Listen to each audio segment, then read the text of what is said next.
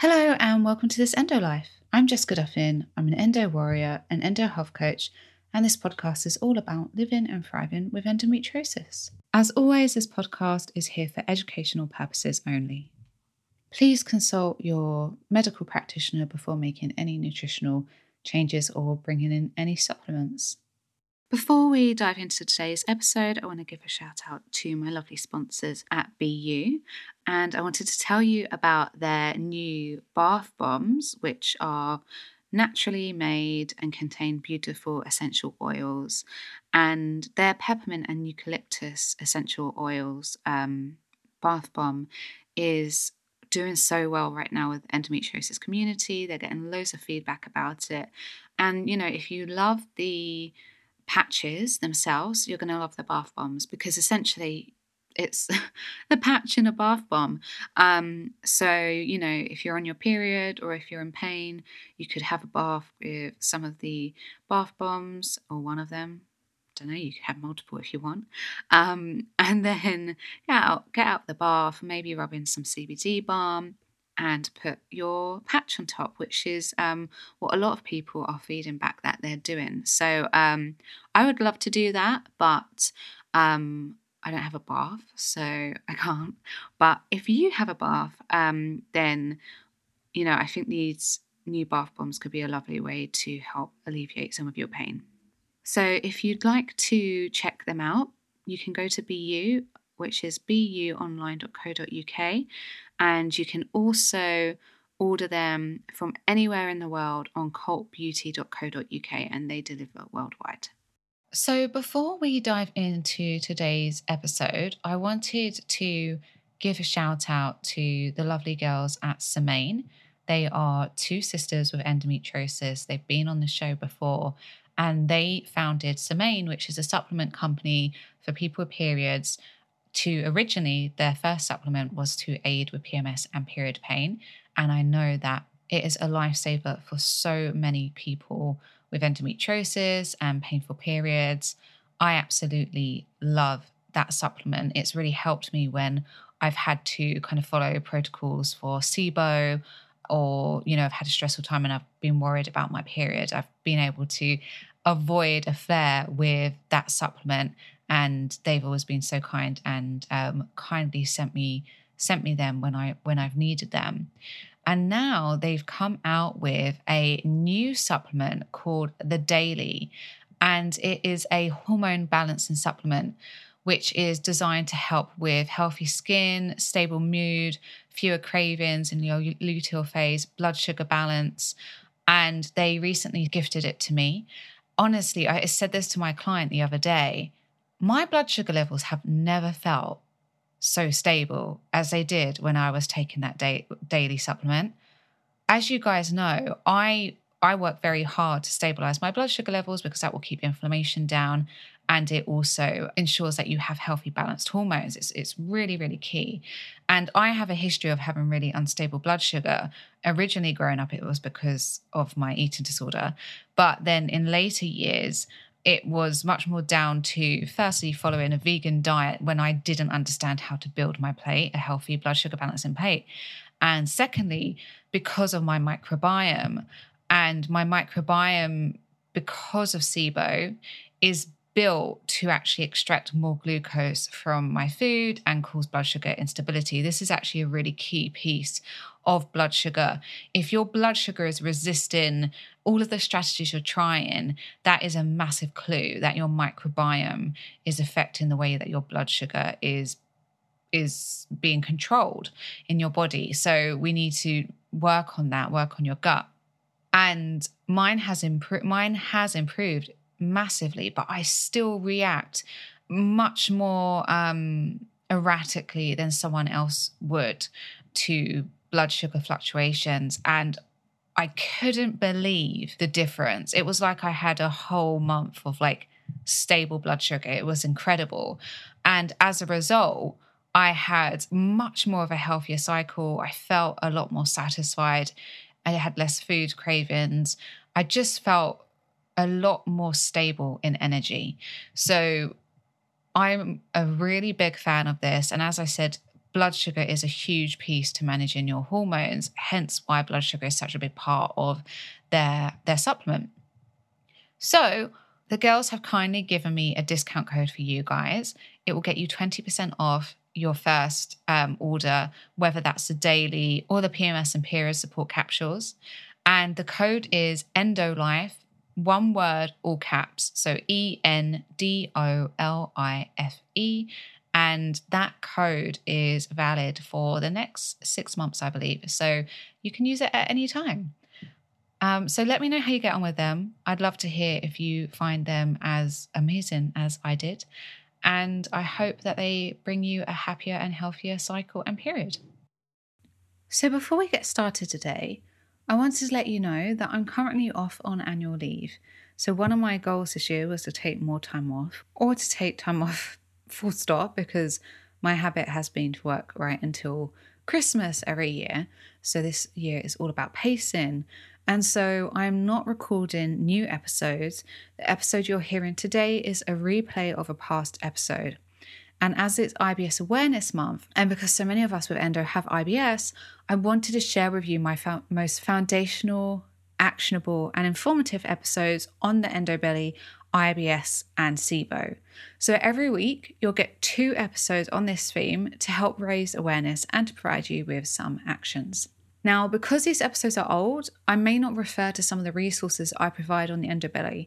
So I wanted to remind you of the services that I do provide and the resources I do provide, so that you know where to go if you want to get kind of more information after you've listened to an episode. So to start with, I have plenty of other episodes on the Endobelly. I have a course that's actually called the Endobelly course, which is specifically for anyone with endo who really struggles with IBS, Endobelly, or SIBO. That's not out right now. It will be later on this year. I also work with one-to-one clients, especially those with Endobelly or SIBO, and I have lots and lots of free articles on Endometriosis News and Endometriosis Net about these topics. And of course, I also have my Instagram account, which is chock full of SIBO and Endobelly info for those of you, who want to kind of learn like little bits here and there. I've got lots of Instagram lives on there. I've got videos, I've got reels, I've got posts. So there's so much information there. And lastly, if you feel like you need a little bit of extra support, I'm currently running a free Endobelly challenge. So you get an email every Monday with some Endobelly information and an action step to help you manage your Endobelly symptoms. The challenge ends on April 18th, but if you sign up before May the 2nd, you'll still be able to access all of the challenge and catch up with all of the emails. And for anyone who takes part, you'll also be invited to a private free Q&A call with me at the start of May, where you'll get to ask me all of your Endobelly questions and any questions that came up for you as you did the challenge. Okay, so I hope those resources are helpful, and I hope that this episode is helpful. So without further ado, let's get to it.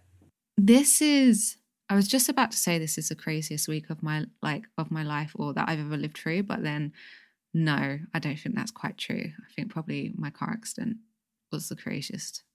But this is surreal. I hope you guys are staying safe and well and calm if you can. Yeah, we know that stress actually worsens our pain levels. So, send your brain safety and comfort signals. I don't know what that is to you, whether it's Disney movies, whether it's baking cakes, try to make them sugar-free. But whatever it is for you, try to send yourself some safety signals so that your brain calms down and you don't get a flare-up during all of this. I am not doing an episode on the coronavirus. I know a lot of people are. But today I am continuing with the Endobelly series. This is part 2. And I've got loads of notes with me, and I'm in like quite a small restricted space. So I think you're probably going to hear paper rustling as I move.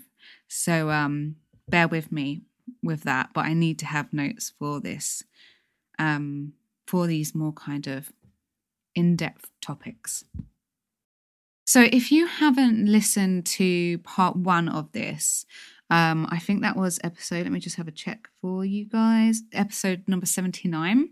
If you haven't listened to that one, I would go back and start there, because I talk about some of the theories behind the endobelly. And I also talk about the real foundations of really gut health. And that's not even necessarily to do with the gut directly. It's more about how you're eating, where you're eating, when you're eating, how you're feeling when you're eating. So without us putting those things in place, we can be taking all the probiotics in the world, but our digestion's not going to be good. So go back and listen to episode 79, part 1, if you haven't listened to that.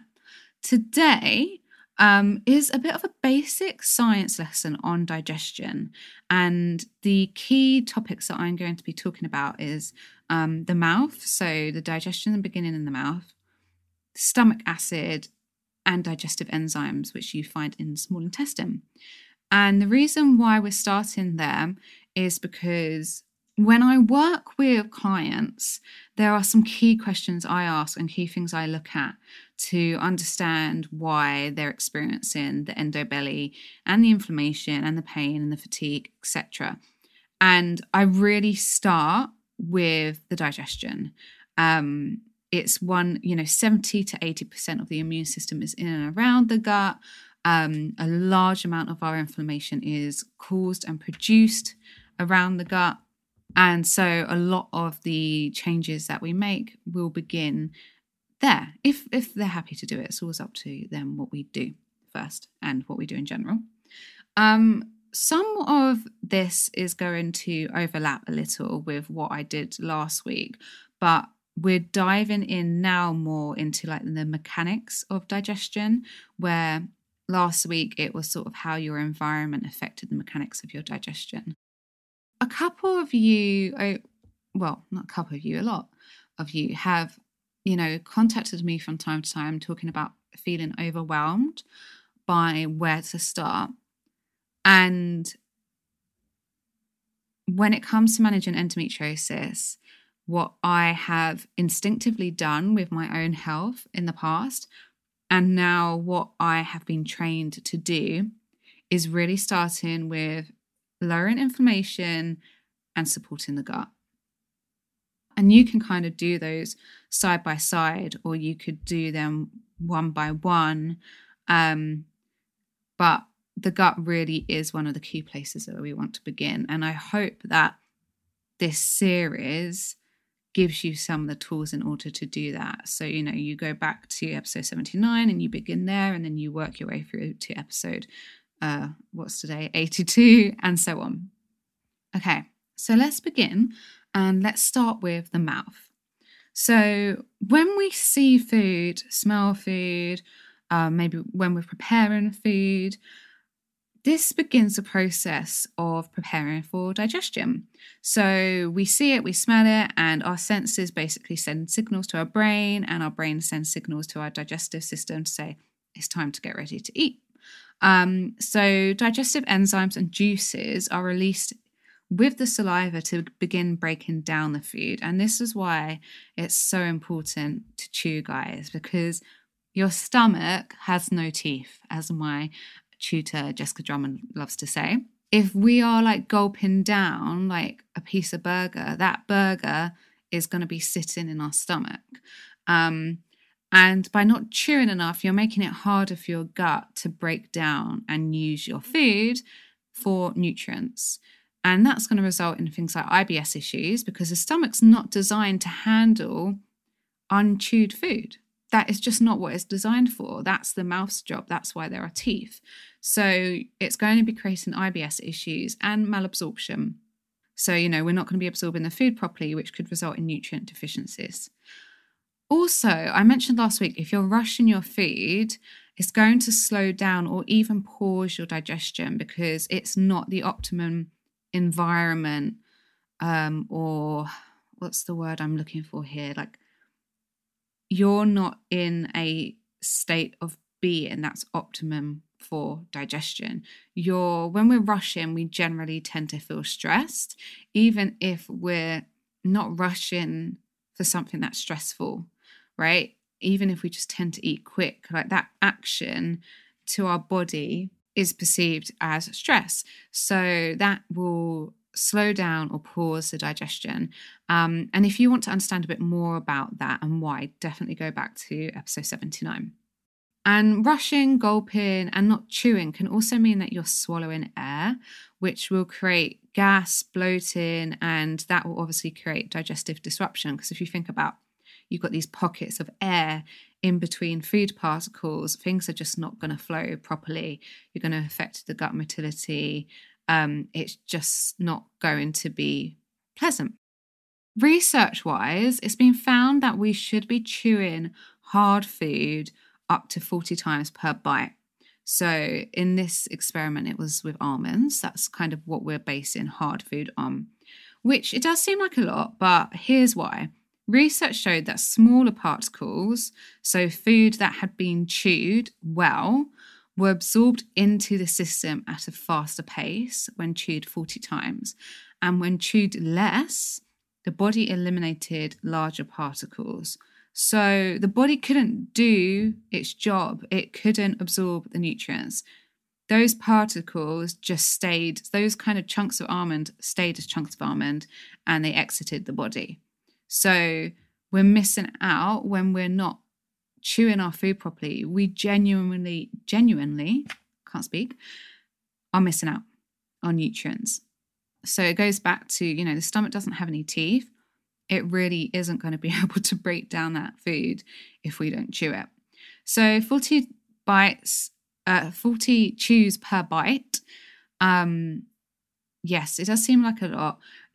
My general rule is to chew food until it's a liquid or it's like kind of mush. And I was trying to think about a better way to say it other than mush. I wasn't going to grace you out, but I failed. Or until it's so broken down that you instinctively swallow.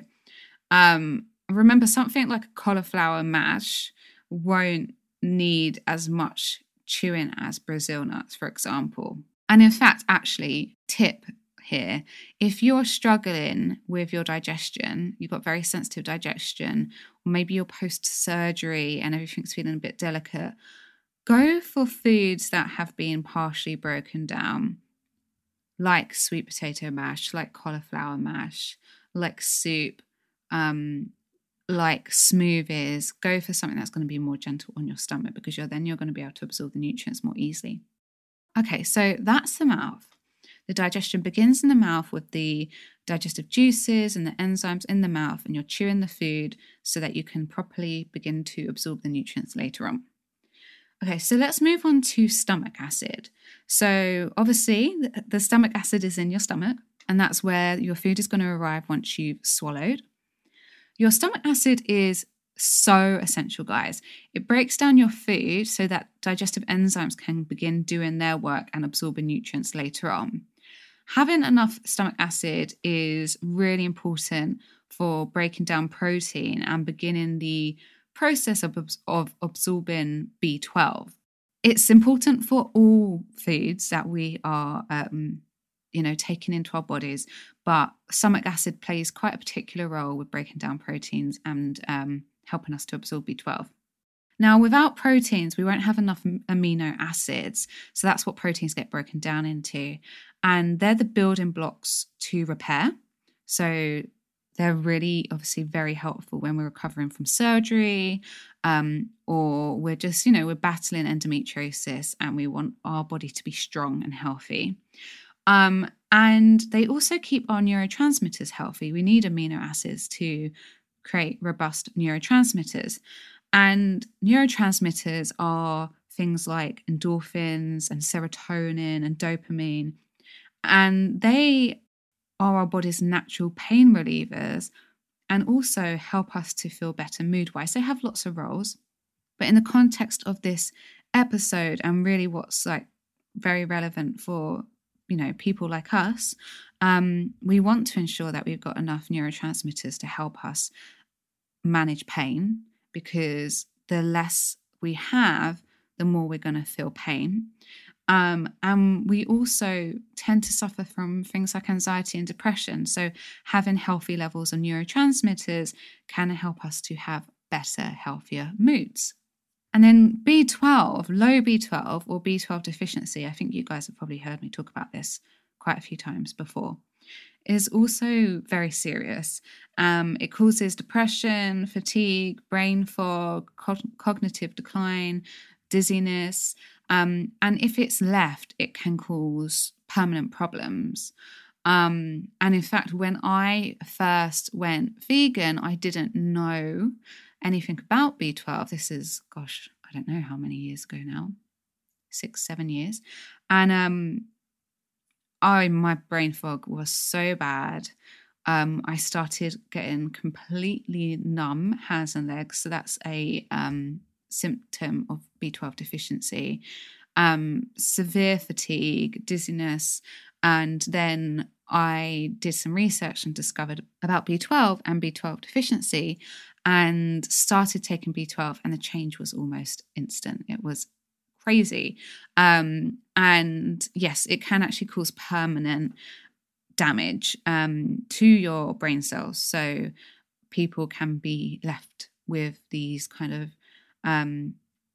symptoms like numbness in their hands and feet, depression, brain fog. So we have to take that really seriously. Low stomach acid can also cause GI distress, so IBS issues, because the food's not getting broken down properly. Can also cause nutrient deficiencies, again, because it's harder for us to get the nutrients from the food. And even food reactions, because we're having these larger particles enter into our small intestine and large intestine, and it's aggravating our GI tract, and we're just causing issues like leaky gut. We're causing a host of IBS issues, so we end up getting these food reactions.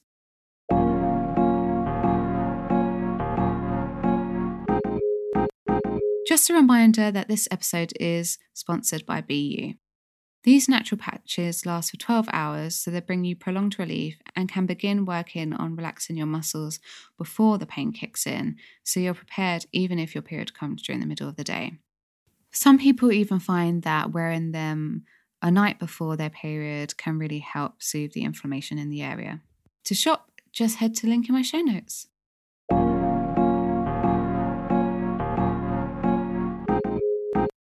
So why would you have low stomach acid? So most relevant for you and I is that chronic stress, as I explained in our in part 1 of this, chronic stress actually turns on the brakes on our digestive system, so the acid is not getting produced. So that's one thing. Obviously, living with endometriosis is pretty stressful at times. So if you're experiencing chronic stress, it's likely that your stomach acid is low.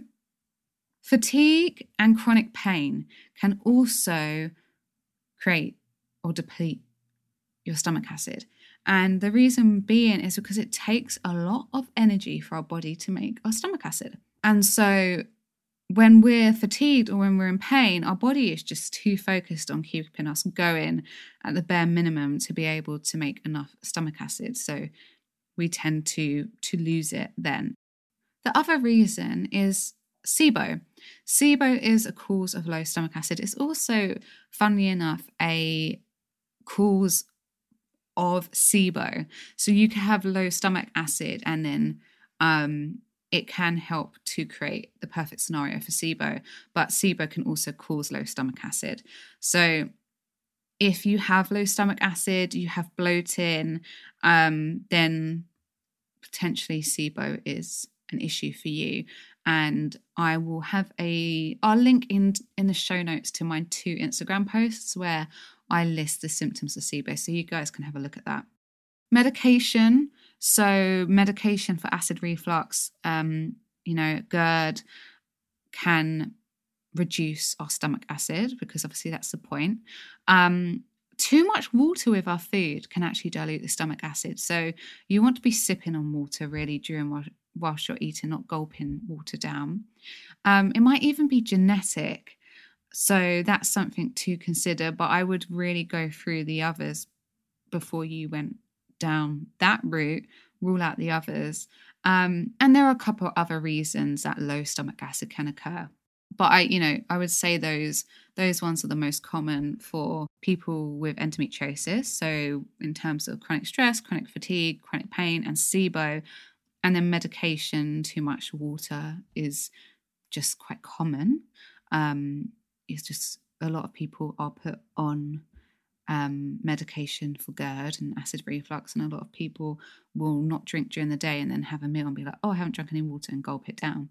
So genetics, I'm not actually sure if there is a stat around the amount of people who struggle to make stomach acid, but it'd be interesting to find out. So how do you know if you have low stomach acid?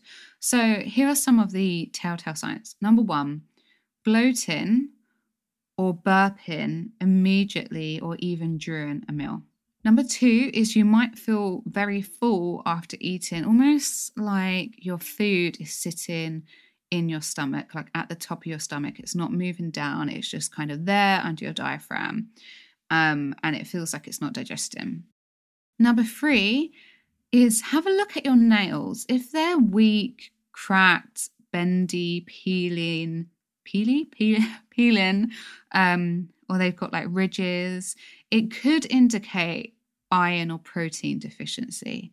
So that might indicate that you're not breaking down your protein enough because you have low stomach acid. So have a look at your nails and see what they're doing. Cut. If you're fatigued, brain fogged, depressed, get your B12 levels tested by your GP. As if you are B12 deficient, that could also indicate that you've got low stomach acid, especially if you're presenting with some of the other signs as well. The 5th sign is undigested food in your stools. So if you're having undigested food when you go to the toilet, you're either not chewing enough, you have low stomach acid, or both, basically. There obviously might be something else going on, so you can check with your doctor, but this is also a sign of low stomach acid. So if you think you might have low stomach acid, you can do a test for this. It's not actually like a test you go and get done in a lab or at the doctor's. It's a test you can do at home. And I don't know if this is what it's called in general, but this is what we call it at the Integrated Women's Health Institute. It's the betaine HCl challenge, and you're basically taking acid, not that kind of acid. You take 600 milligrams to 750 milligrams 15 minutes before your heaviest protein meal and see if your digestion feels better. You do that for a week, see how you get on, and then up your dosage to 2 if you feel like there's no difference or you feel better. And then you'll do that for a week, and then you can up your dosage again. And then once you feel maybe some slight discomfort, then you would back down and go back down to the lower dose that you were on, and then you found kind of a good range for you. If you notice burning symptoms or indigestion straight away, stop. You've got adequate acid, or it's just not working well for you.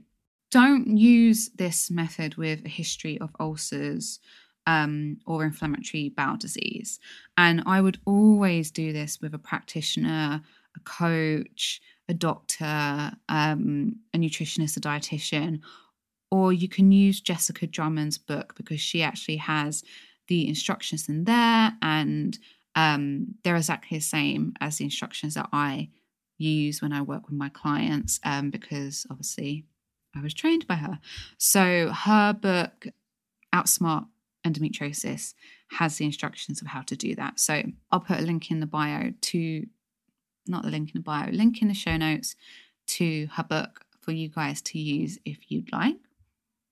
You can also use, if it turns out that that's too strong for you, you could stimulate your own production of stomach acid, because betaine HCl is basically replacing your stomach acid, and that works well if you're really depleted. So if you're, so fatigued, so stressed that your body can't even fathom making its own stomach acid, then betaine HCl is a good option. If you do have the energy, then you can stimulate the production. So you can do that with apple cider vinegar, raw apple cider vinegar. You can put 1 tablespoon of apple cider vinegar in 8 tablespoons of water and drink that before each meal. You can try digestive bitters. You can get them in health food shops quite easily. I haven't been trained in this, but I worked with a nutritionist a couple of years ago who told me to eat rocket before every meal because, again, it's bitter, so it works in the same way. And then, of course, stress management. So if you can start adding in some of those mindfulness practices that I talked about in episode 79, or you can just at least start to try and reduce your stress in general, then you could be helping your body to get the energy back to create stomach acid. So those are a couple of things that you can do to start supporting your body to make more stomach acid, or replace it with betaine HCl. But as I said, I would always do that under the care of a practitioner. Okay, and now we're moving on to something that I weirdly find really fascinating. So digestive enzymes, and they're found in the mouth. They are also found in smaller quantities in the stomach, but they're mainly found in the small intestine. So the small intestine is where most of our nutrient absorption happens. Digestive enzymes are what we need to absorb nutrients. They break down foods into absorbable nutrients. So, for example, carbohydrates to sugar. And some of them are made by the pancreas.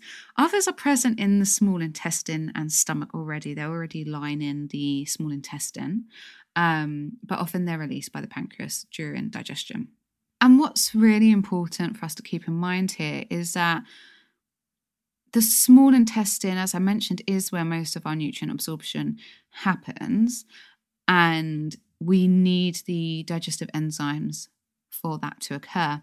And that's why something like SIBO is so damaging, because that small intestinal bacterial overgrowth, and that bacteria can really do some damage to our digestive enzymes.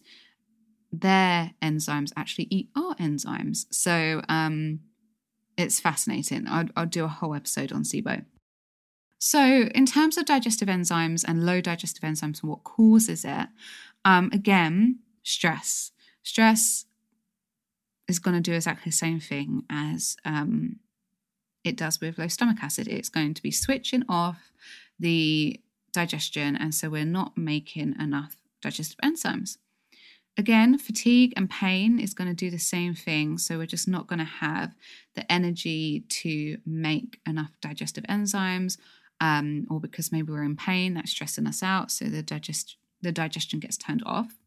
Another cause is SIBO.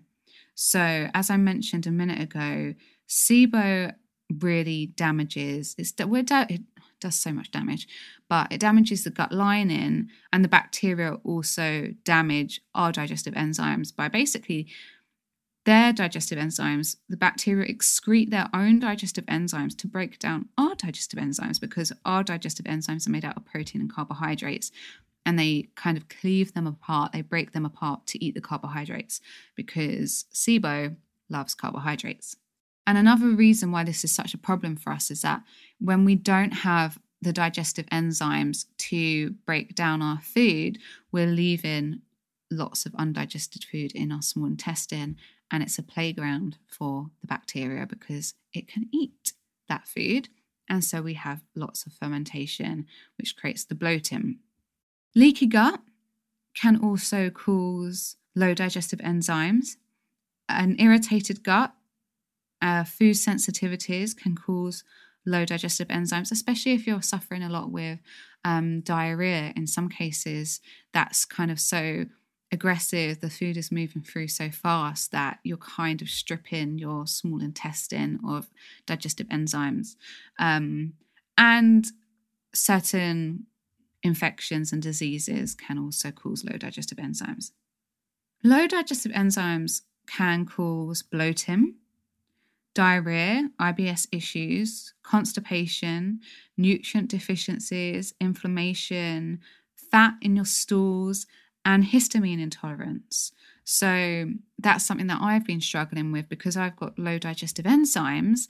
I don't have the enzymes to break down histamine. So the histamines are building up in my body, and then I'm not being able to break them down properly. So that has been partially, not completely, one of the causes to my bladder pain.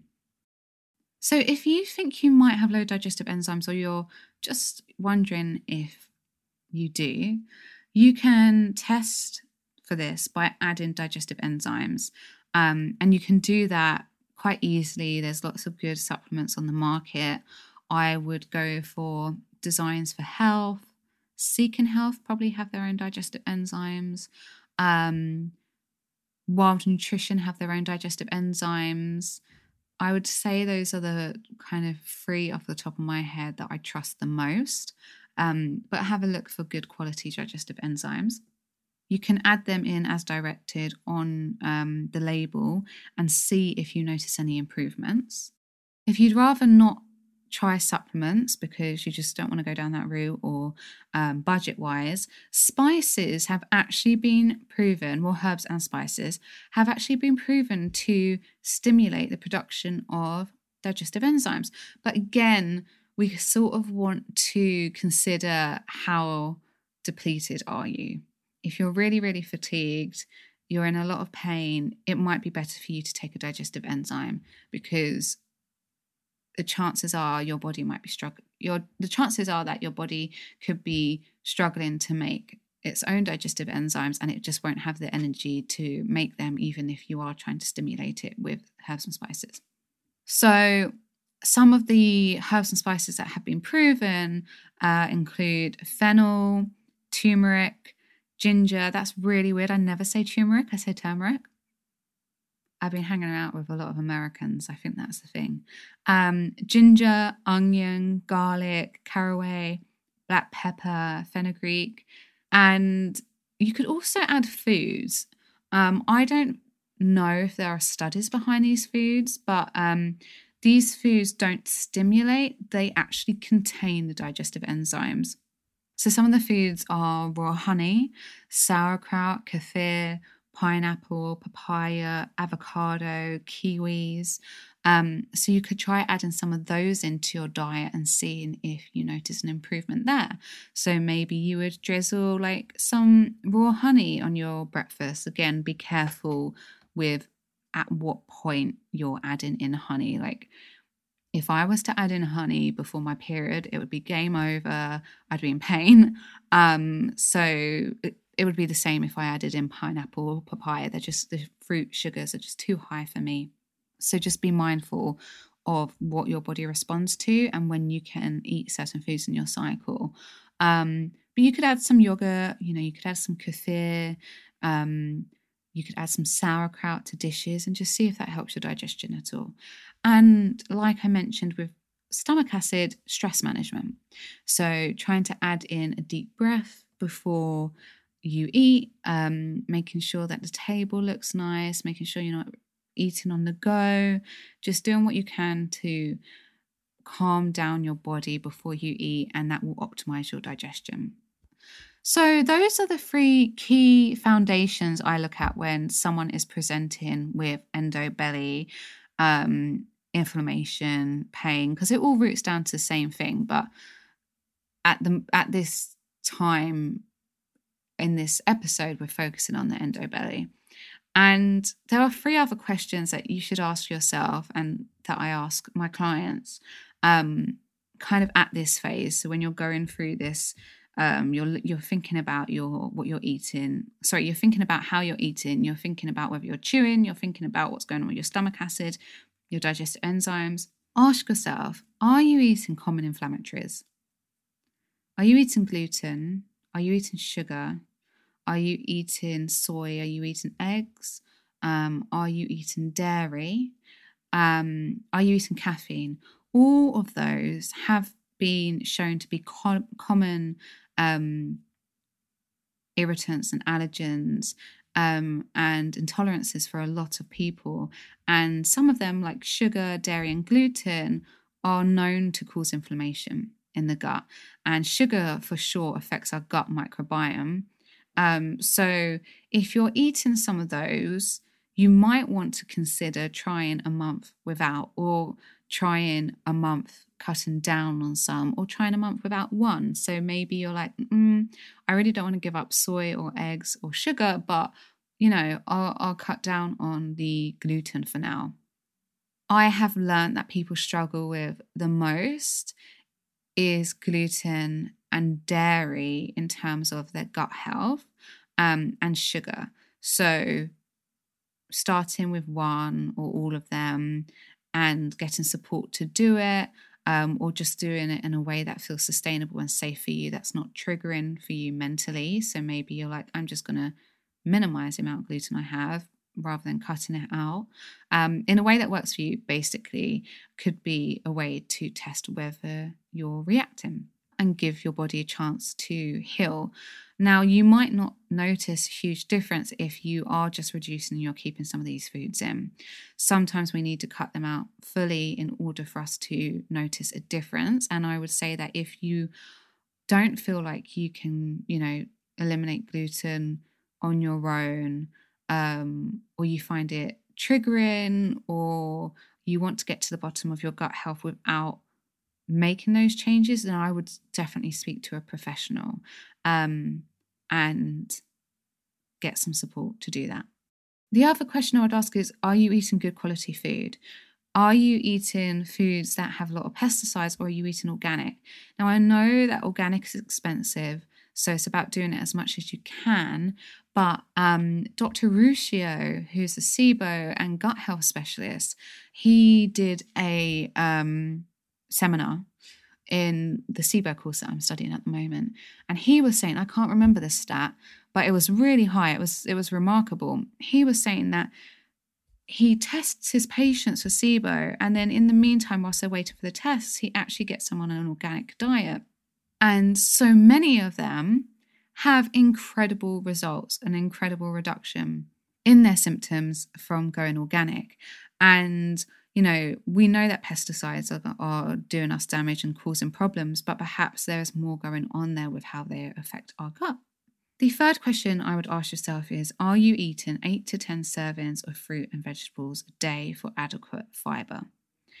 The NHS say 5, but the reason why they say 5 is because they feel that's more of a realistic number. But the studies show that 8 to 10 servings is what we really should be aiming for. And if you're not having enough fibre, you're not going to be supporting your gut motility. You're not going to be getting things moving down. You're not going to be feeding your gut microbiome. You're just not going to have a healthy gut. So you are going to have, more problems with IBS-like issues.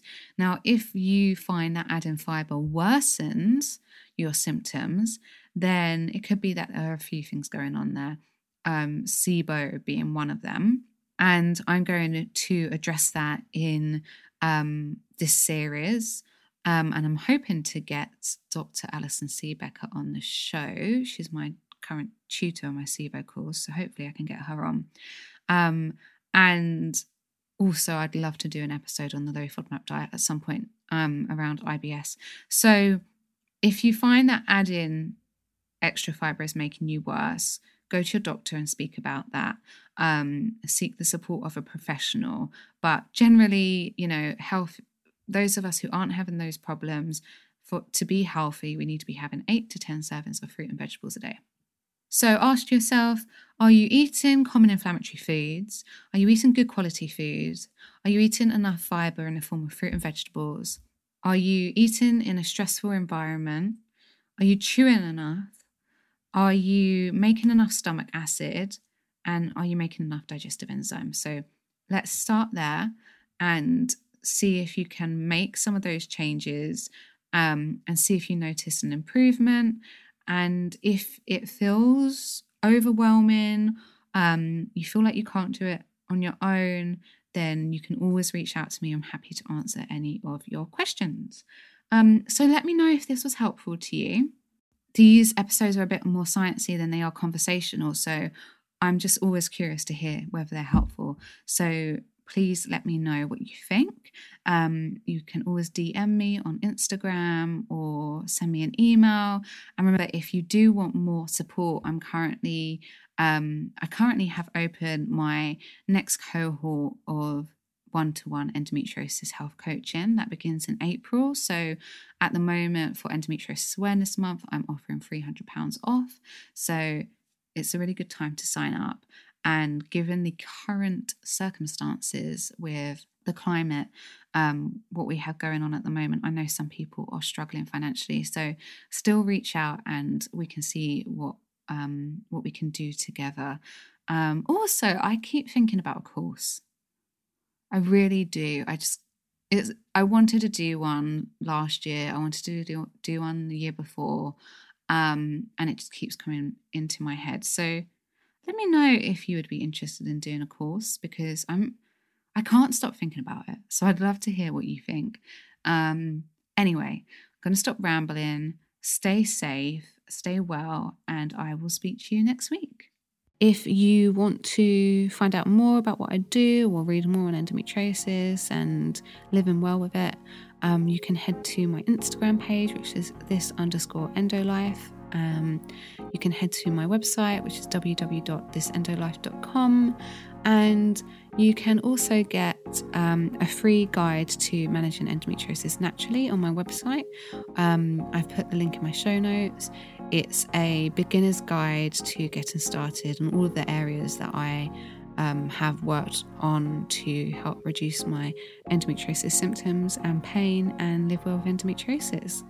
As always, if you like this show, please rate, review, and or subscribe. It really, truly does help others to hear the podcast, and hopefully will help them to live better with endometriosis. This episode was produced by The Pod Farm. Whether you're an established podcaster or just getting started, visit thepodfarm.com to see how they can help you go from an idea to a finished show that's ready to be heard by the world.